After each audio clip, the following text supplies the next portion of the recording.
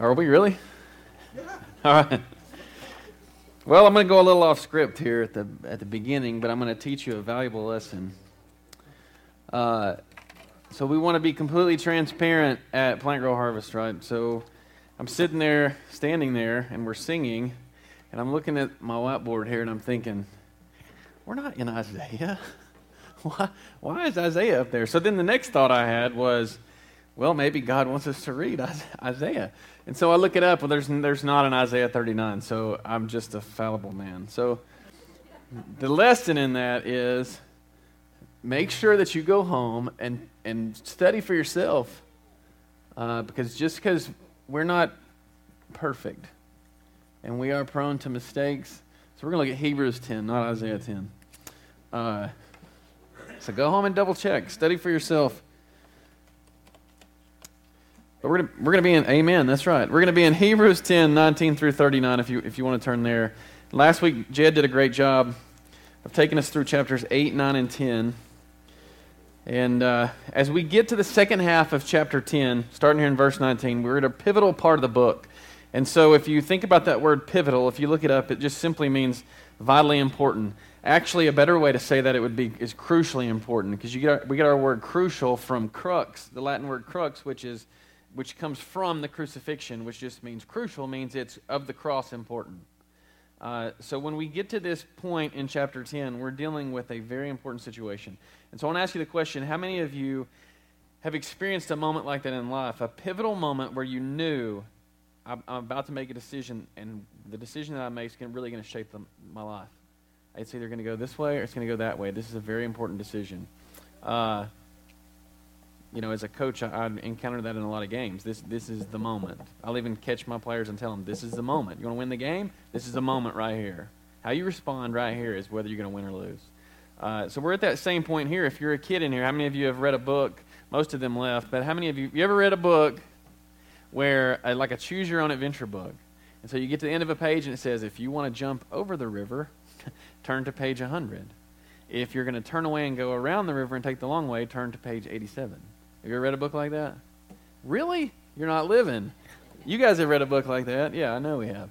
So maybe that's a boy thing. But the decision you make will determine how the remainder of the story goes.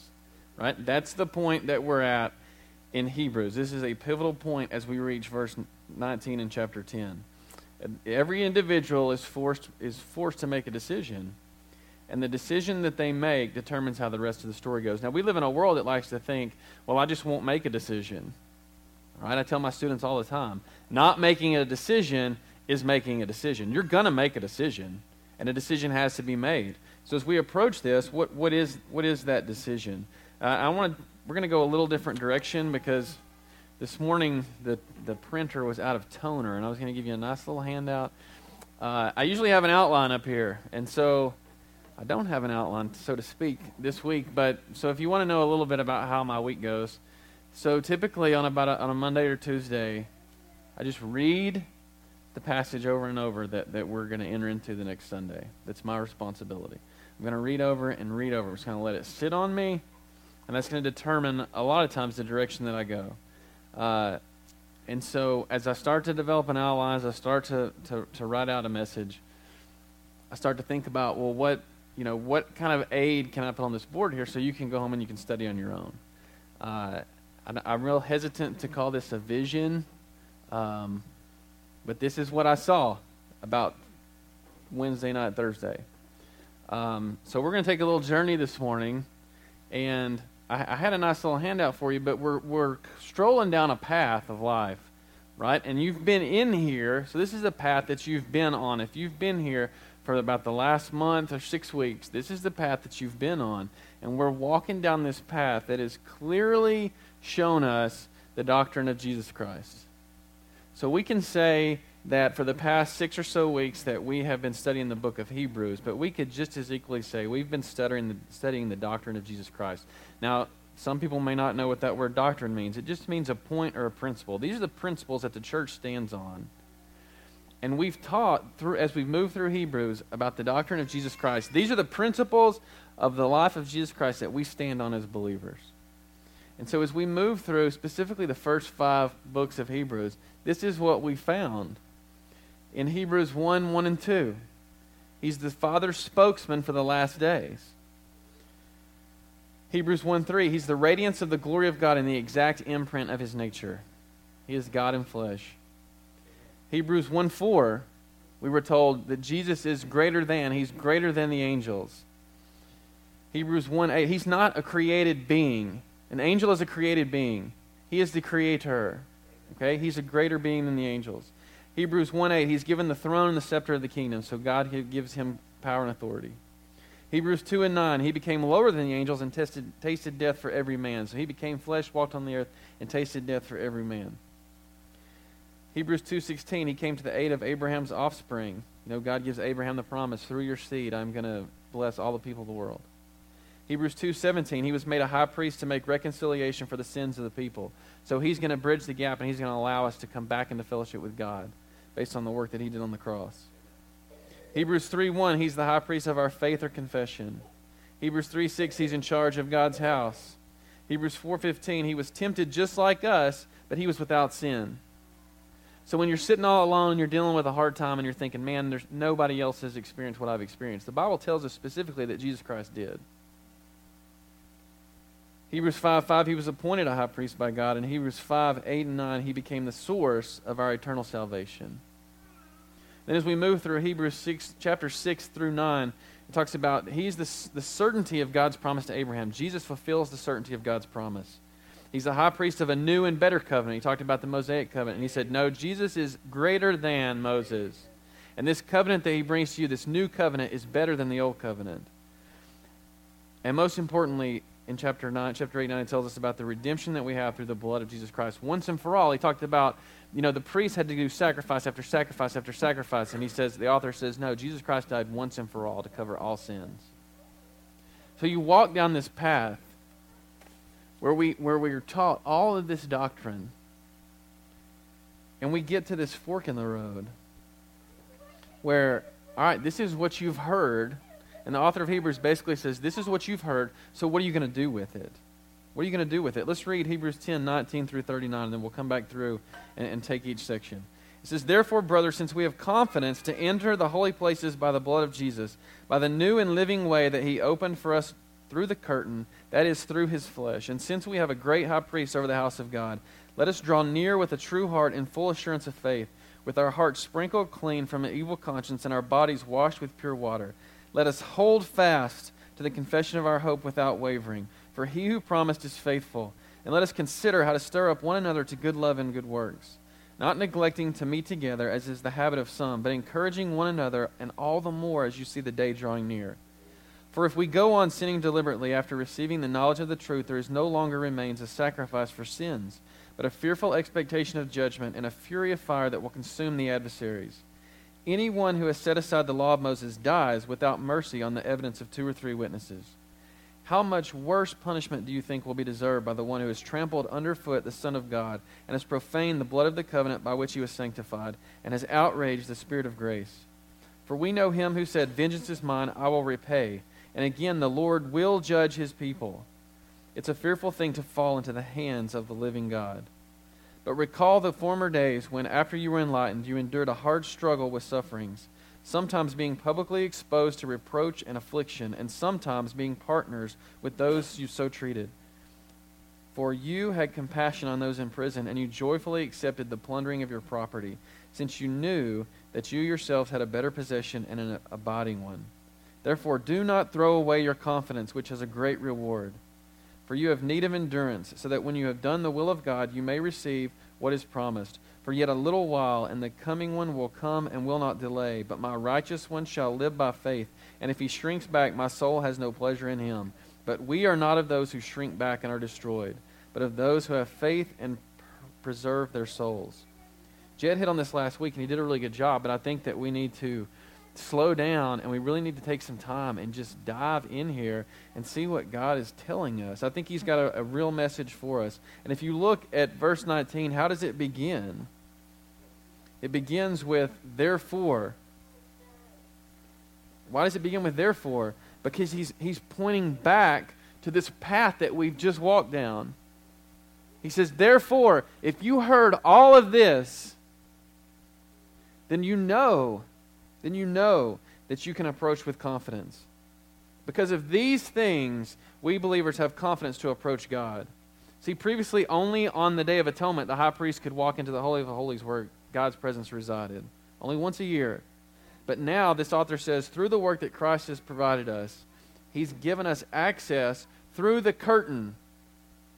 Right? The high priest had to go through the curtain. He was the only one that could go through the curtain. The author's saying, now you can go through the curtain, and the curtain is the body of Christ. He's given you access through Him. And he says, as a result of what Jesus Christ did through His death on the cross and His resurrection, we can now approach God through Christ. That's big news. And he's saying, since you know that, what are you going to do with it?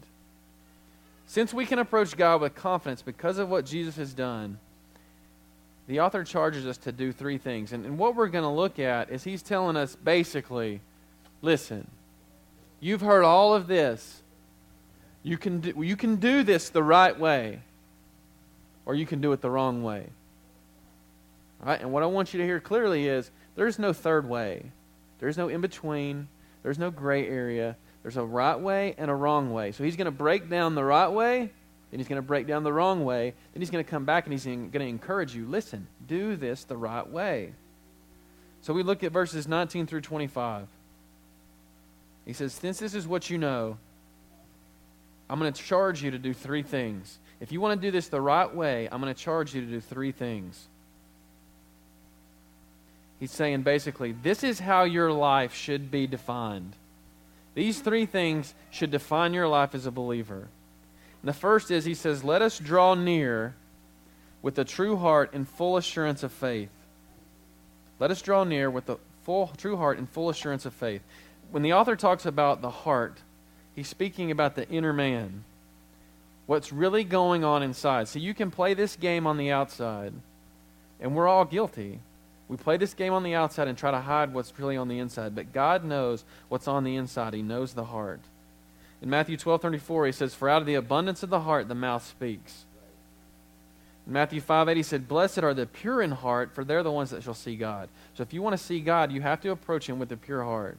It's important that you approach Him the right way. Essentially, this is what the author of Hebrews is saying. He's saying, don't fool around. This is no game. This is no game. You can't pretend. You can't hide. You can't play the game. Because if you play the game, you're going to lose. If you go back and look in Acts chapter 5, you see the story of Ananias and Sapphira. Yeah, ooh. So they've got this property, and they sell it, and they bring the money to the church. But they tell them that this is all the money, but they've tucked some away for themselves. And when questioned about it, Ananias drops on the spot. God kills him on the spot. And then here comes his wife in. Doesn't know what's just happened. Question her. Yeah, this is all the money.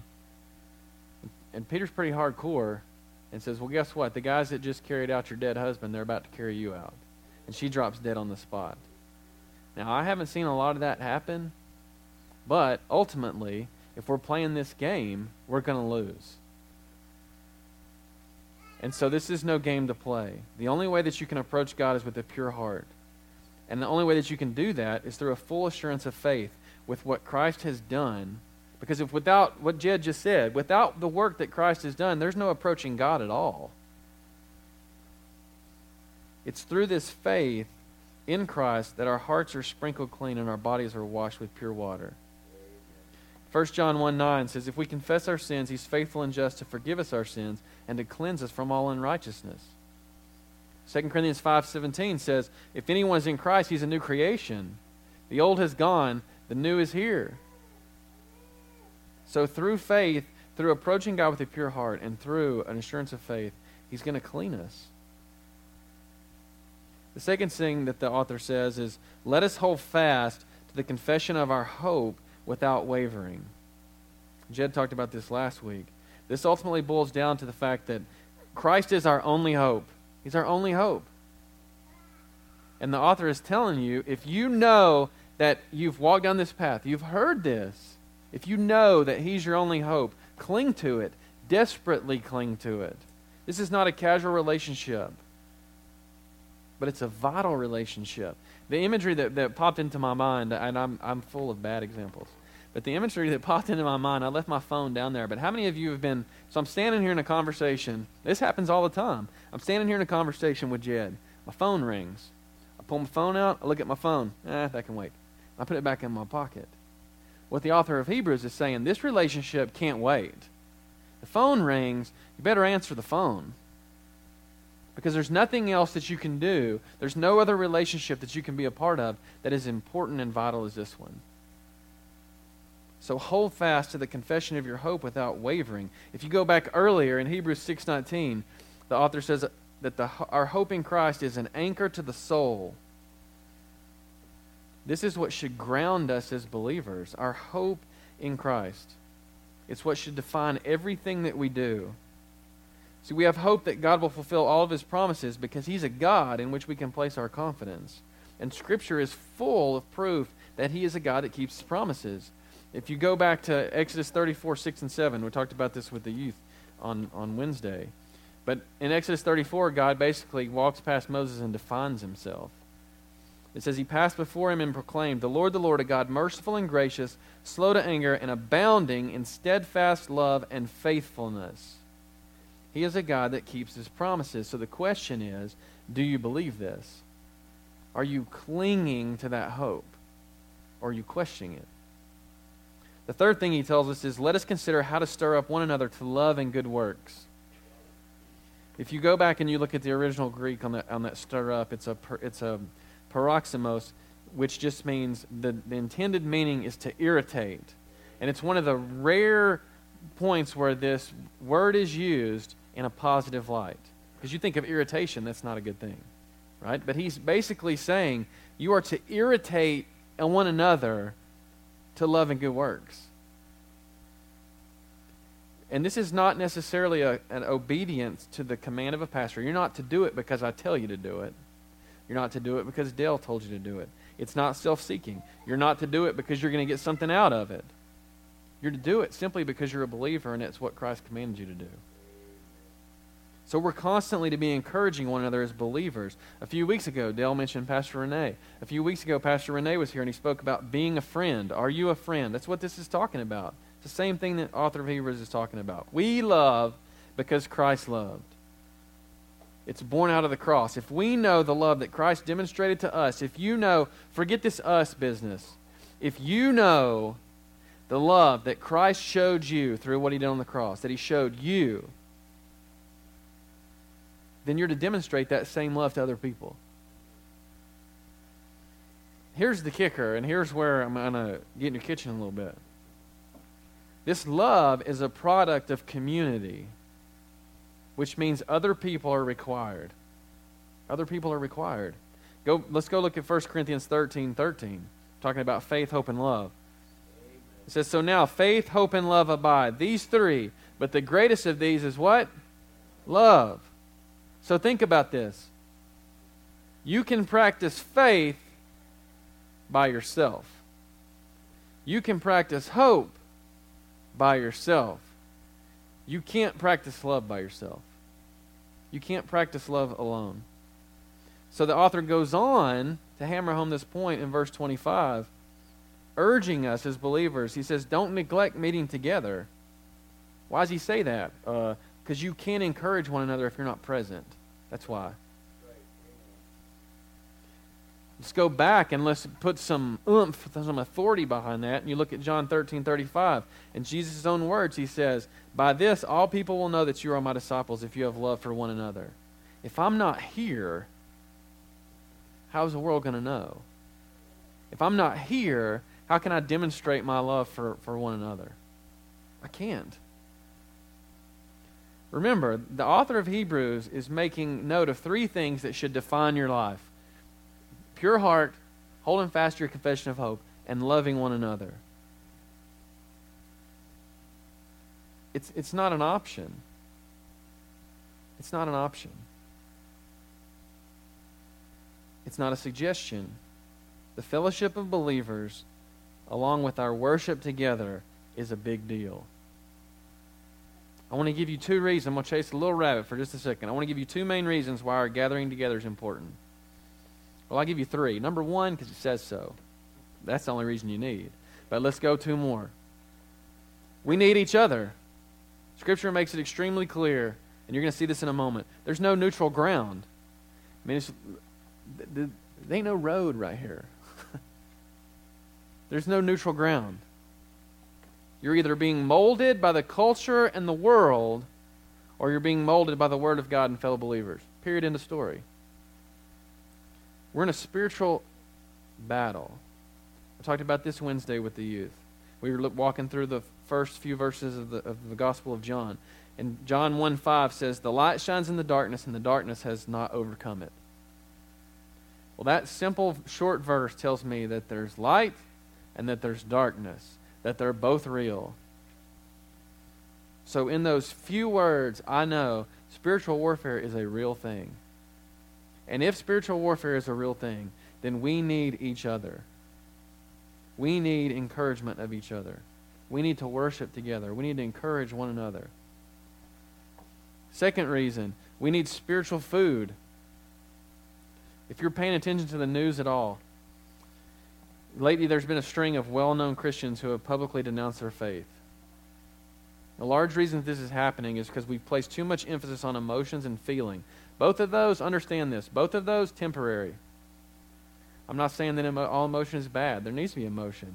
You repent, it should tear you up. You're being convicted, it should tear you up. But emotion's a temporary thing.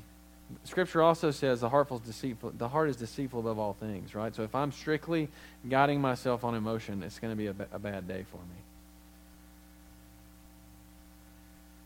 So Scripture says we need spiritual food. We need the Word of God. And I pray that this place, that Plant Grow Harvest, will always strive to be a place that stands on Scripture and seeks to provide its people real spiritual food, not fluff. Because I want you to hear me. When tough times come, not if, when, Jesus makes it very clear that they're coming. He tells the parable and he says, when the storm came. He doesn't say if it came. He says when it came. Tough times are going to come. The Word of God is what's going to sustain you. Fluff will not. You're not going to earn brownie points by coming to church. Okay? I had a really good buddy, still a really good buddy of mine. And shame on me, I'll tell a story on myself. But we went to a Titans game one time. And I believe they were playing the Houston Texans, and he was a Texans fan. And we were going to the game, and he wouldn't go unless we went to church before the game. So we stop at some church in Nashville and go to church, and then we go to the game. There's not anything wrong with that, but we got to be real careful of just having that attitude where I'm going to check a box. Like, I'm just going to pop in the door. I was here. That's not the point. That's not the point of what the author's saying here. He's saying, you're a member of a church. You're a member of a body. You have a responsibility to be there, to encourage each other, to worship together. If you're a believer, this is what you should want to do. You're not going to get brownie points with God for coming to church. That's my point. You don't show up. He's not checking you off a list. There's no roll call. Okay? But your approach towards gathering together is going to reveal your priorities, and it's also going to reveal the condition of your heart. Remember, go back to 1, I'm to approach God with a pure heart. And my attitude towards fellowship with the body is going to reveal the condition of my heart. We're to approach God with a pure heart. I recently read this in a book. It said, if one would approach the sermon and the Sunday service not as a spiritual doctor's appointment or a rote exercise, but as a feast of spiritual food, one would attain maturity and joy previously unthinkable for a less seriously minded Christian. It's not a doctor's appointment. It's not, what am I going to get for me today, necessarily. It's not, can I check this box off today? It's a feast of spiritual food. Let's go one step further. Why am I given that spiritual food? Is it going to bless me? Absolutely. But I'm also a spokesman for God. You're also a spokesman for God. So what the spiritual food's going to do, if I'm prepared to take it, is going to equip me to minister to others. So we walk down the path, and he says a decision must be made. And if you want to do this the right way, You're going to draw near to a God with a pure heart. You're going to hold fast to your confession of hope. You're going to love one another. This is going to be a big deal. Notice all these are in green. Life. This is where true life is found. He's going to come to the next portion of Scripture, and he's talking about going the wrong way. Notice all this is in black. This is death. This leads to judgment. That's what he's going to tell us. Let's look at that. Hebrews 10, 26 through 31. For if we go on sinning deliberately after receiving the knowledge of the truth, there no longer remains a sacrifice for sins. That's pretty strong language. But a fearful expectation of judgment and a fury of fire that will consume the adversaries. Anyone who has set aside the law of Moses dies without mercy on the evidence of 2 or 3 witnesses. How much more punishment do you think will be deserved by the one who has trampled underfoot the Son of God and has profaned the blood of the covenant by which we were sanctified and has outraged the Spirit of grace? For we know him who said, vengeance is mine, I will repay. And again, the Lord will judge his people. It's a fearful thing to fall into the hands of a living God. You can feel the emotion as he's writing this. It's a plea. And he's not holding back. He's not pulling any punches. He's faithful to his call, and he presents the whole picture. And it's almost as if he's saying, listen, understanding the gravity of your life and where you place your hope, understand it. Don't take it for granted. This is not a game. God is a God of love, but he's opposed to all that's evil, and he will be vindicated. And those who continue to persist in evil will face judgment. Verses 26 and 27, what the author is speaking of here is continued sin. It says, for if we go on sinning deliberately, he's talking about those who go on in sinning. That's really the way you should interpret it. The go on in sinning. So he says, if you walk down this path, and if you know, and you choose to go down this road and continue in deliberate sin, he says, he offers up some strong language. Some very strong language. He says, there no longer remains a sacrifice for sin. There no longer remains a sacrifice for sins. He says, you're not covered. And you're going to be held accountable. This is. I want to help you. I want to help you, and I think this is how you can read this. There is no longer a sacrifice for sin. What does that mean? It means Christ's work is not effectual for you. It doesn't mean it's not effectual. It means it's not effectual for you. And you may think, well, how cruel? No, man. You don't want it. That's what it's saying. You don't want it, and he's not going to force the benefits of his work on you. You don't want it? Fine. I can't walk out here and save people by the sword. I can't walk out here and save people by holding a gun to their head. God's not going to force himself on you, but the author of Hebrews is making it very clear. If this is a path you want to go down, then what Christ did on the cross, it's fully effectual, just not for you. And what's going to happen is you're going to face judgment. All that you will have is a fearful expectation of judgment that's meant to imply frightening, terrifying. The word that he uses here is only seen 3 times in the whole New Testament. So you think he's making a point? I mean, he goes out of his way. Who's in high school in here? Any high schoolers in here? All right. You ever wrote a paper? You're like, I need a really good word for this. Let me go to the thesaurus. What's a really good? I want a really good one right here. The thesaurus. That's what's happening right here. He's like, I need a really good word. That I don't want you to read over this one. I want you to go, oh, this is bad. And he's only used this word 3 times in the whole New Testament. It's meant to catch your eye. It's frightening. He doubles down by pointing back to the Mosaic Law. Remember, he's talking to a bunch of Jews. He says, listen, you break the Mosaic Law, you better have 2 or 3 people that say you didn't do it, because if not, you're dead. He's saying, and I just told you that Jesus is greater than Moses, that this new covenant is greater than the old covenant. And if that's a fact, how much worse is it going to be for you? He goes on, so he gave us three things as we go down the correct path. So there's 3 things that should define your life as a Christian. And he goes on, he says, if you're going to choose this path, you're guilty of 3 things. The first one is you're guilty of trampling the Son of God underfoot. What does that mean? Here's what it means. Not only rejecting Christ, but despising him. Okay? Here's another bad example. It's what I do, man, so it just popped in my mind. This is like an umpire makes a really bad call. And so I go out and give him a hard time.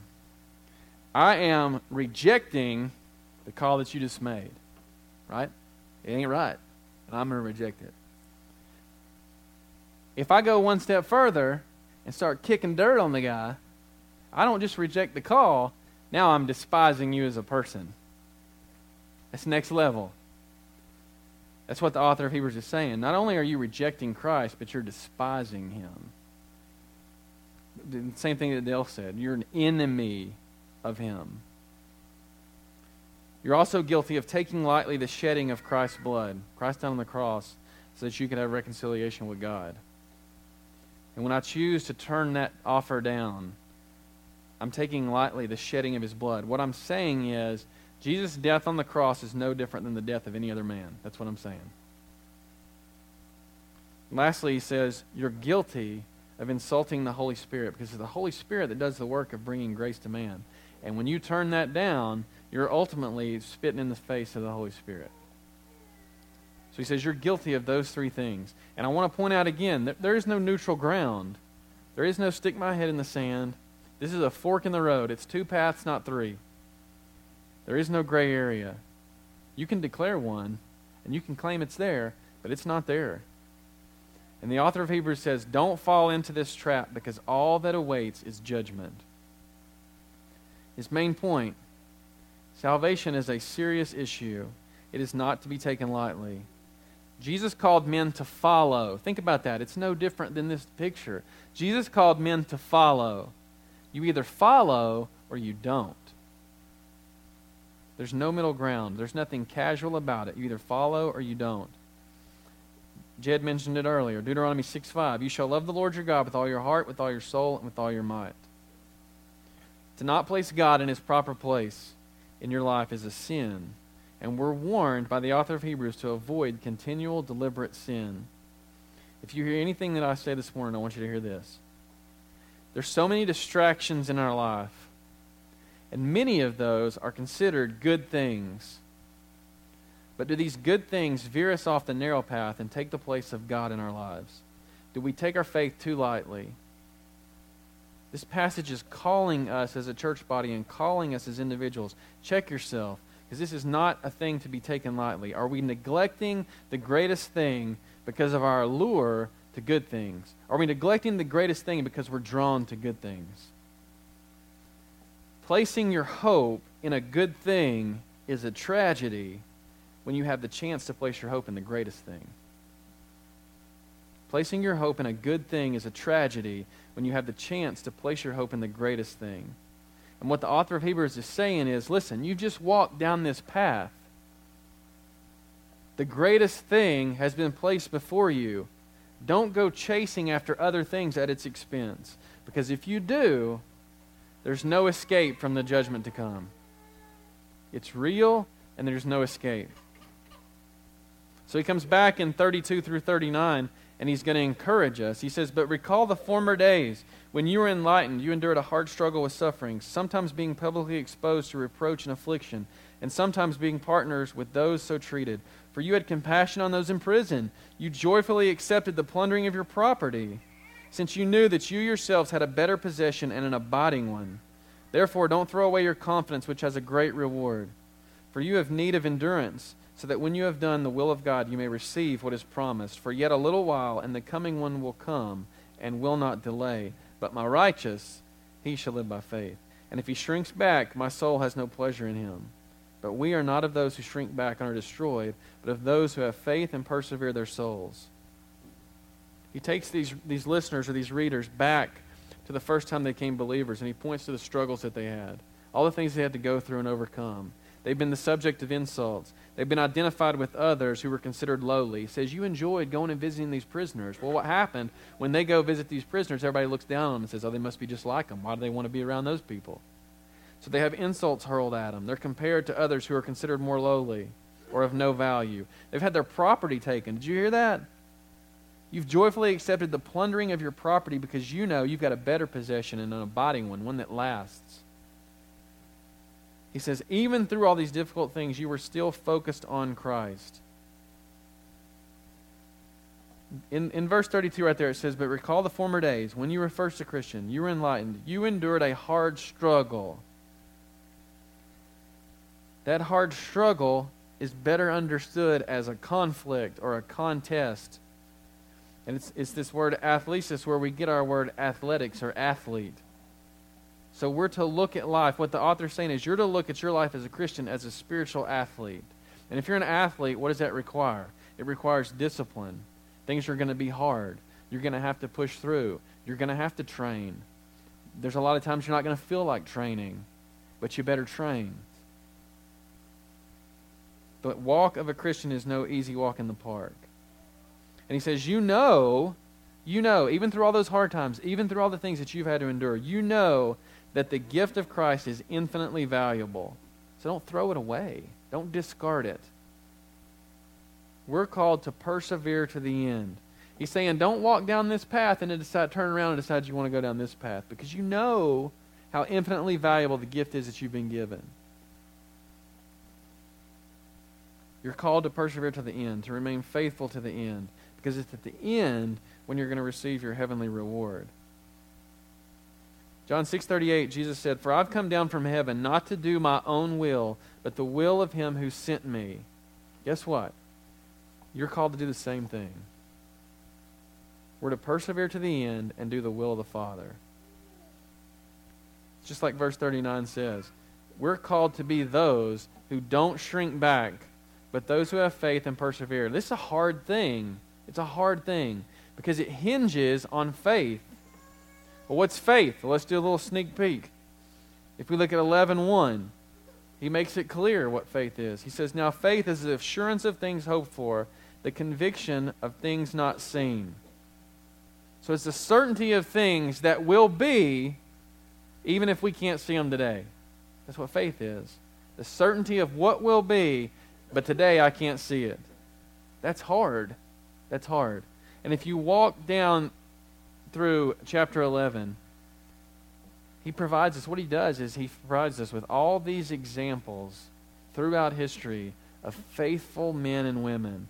Abel, Enoch, Noah, Abraham, Sarah, Isaac, Jacob, Moses, Rahab, and the list goes on and on and on. What he's doing is he's encouraging us in the fact that, listen, I get it. Faith is hard, but it's doable. Because these people have done it. And they serve as examples for you. And if they've done it, then you can do it. All of these people that he lists in chapter 11, they had a valid and rational reason not to persevere, to fall back into their previous ways. But they didn't. They stayed true to their faith. Let's just look at one example. Noah. Never rained. Build a boat. Seriously? Really? And then here comes the mockers. It's never rained. Build a boat. He's got all the rational and logical reasons in the world to say, this is for the birds. But he stays faithful. If you fast forward through that chapter into Hebrews 12, at the very beginning, verse 1, it says, therefore, another therefore. So looking back, therefore, since we're surrounded by so great a cloud of witnesses, all of these examples that showed us what a faithful life looks like, let us also lay aside every weight and sin which clings so closely, and let us run with endurance the race that is set before us, looking to Jesus, the founder and perfecter of our faith. Come back here and know why we do this. Look to Jesus, the founder and perfecter of our faith, who for the joy that was set before him endured the cross, despised the shame, and is seated at the right hand of the throne of God. Another therefore, he says, you've seen it. You've seen the doctrine. You've been presented with the fork in the road. You know you've got to make a decision. You've seen the evidence of the narrow path that can be effectively chosen. You've also seen the evidence of the wrong path and the judgment that awaits. So therefore, as a result of this doctrine that you've heard and the evidence of the faithful men and women that you've seen, let us live the life that God has called us to live. This is an important word for us today. Our salvation is not to be taken lightly. And the author's saying, don't fall prey to this gray area. Pursue Christ relentlessly. If you've never placed your faith in him today, judgment's only a heartbeat away. Don't allow your children to fall prey to the gray area. What are your priorities? What would your children say your priorities are? What the author of Hebrews is saying is don't leave things to chance. Don't neglect your worship together. Don't neglect your opportunity to encourage each other. He says, let us draw near with a pure heart. Let us hold fast to the confession of our hope. Let us consider one another. He says, you've been presented with the greatest thing. And if you choose to place your hope in anything else, it's nothing but a tragedy. Let's pray. Lord, we thank you for your word this morning, and we thank you that you presented us with an option, that you presented us with the path that we can go down for true faith so that we can be reconciled to you. Lord, I pray if there's anyone in this room that doesn't know you, that today will be the day that they place their hope and their faith in you. I pray for all the believers in the room that they would cling to you and recognize the gravity of the situation. Lord, you're a good God, and you've blessed us here.